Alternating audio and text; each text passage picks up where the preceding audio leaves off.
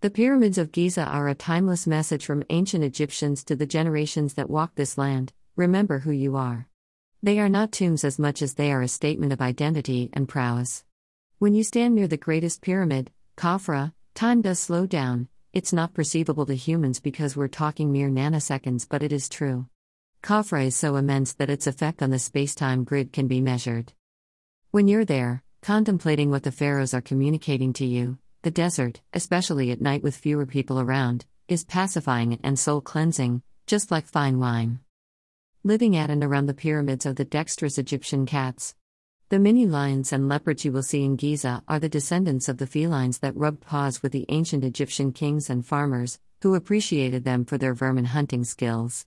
Some argue that cats portrayed on Egypt's walls resemble Abyssinian cats more than the Egyptian feral cats, but that can be attributed to artistic choice.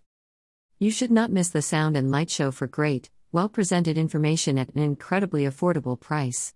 However, for a unique experience at the pyramids, you should try to meditate on the structure of Khafra. Some binaural beats can assist with the isolation.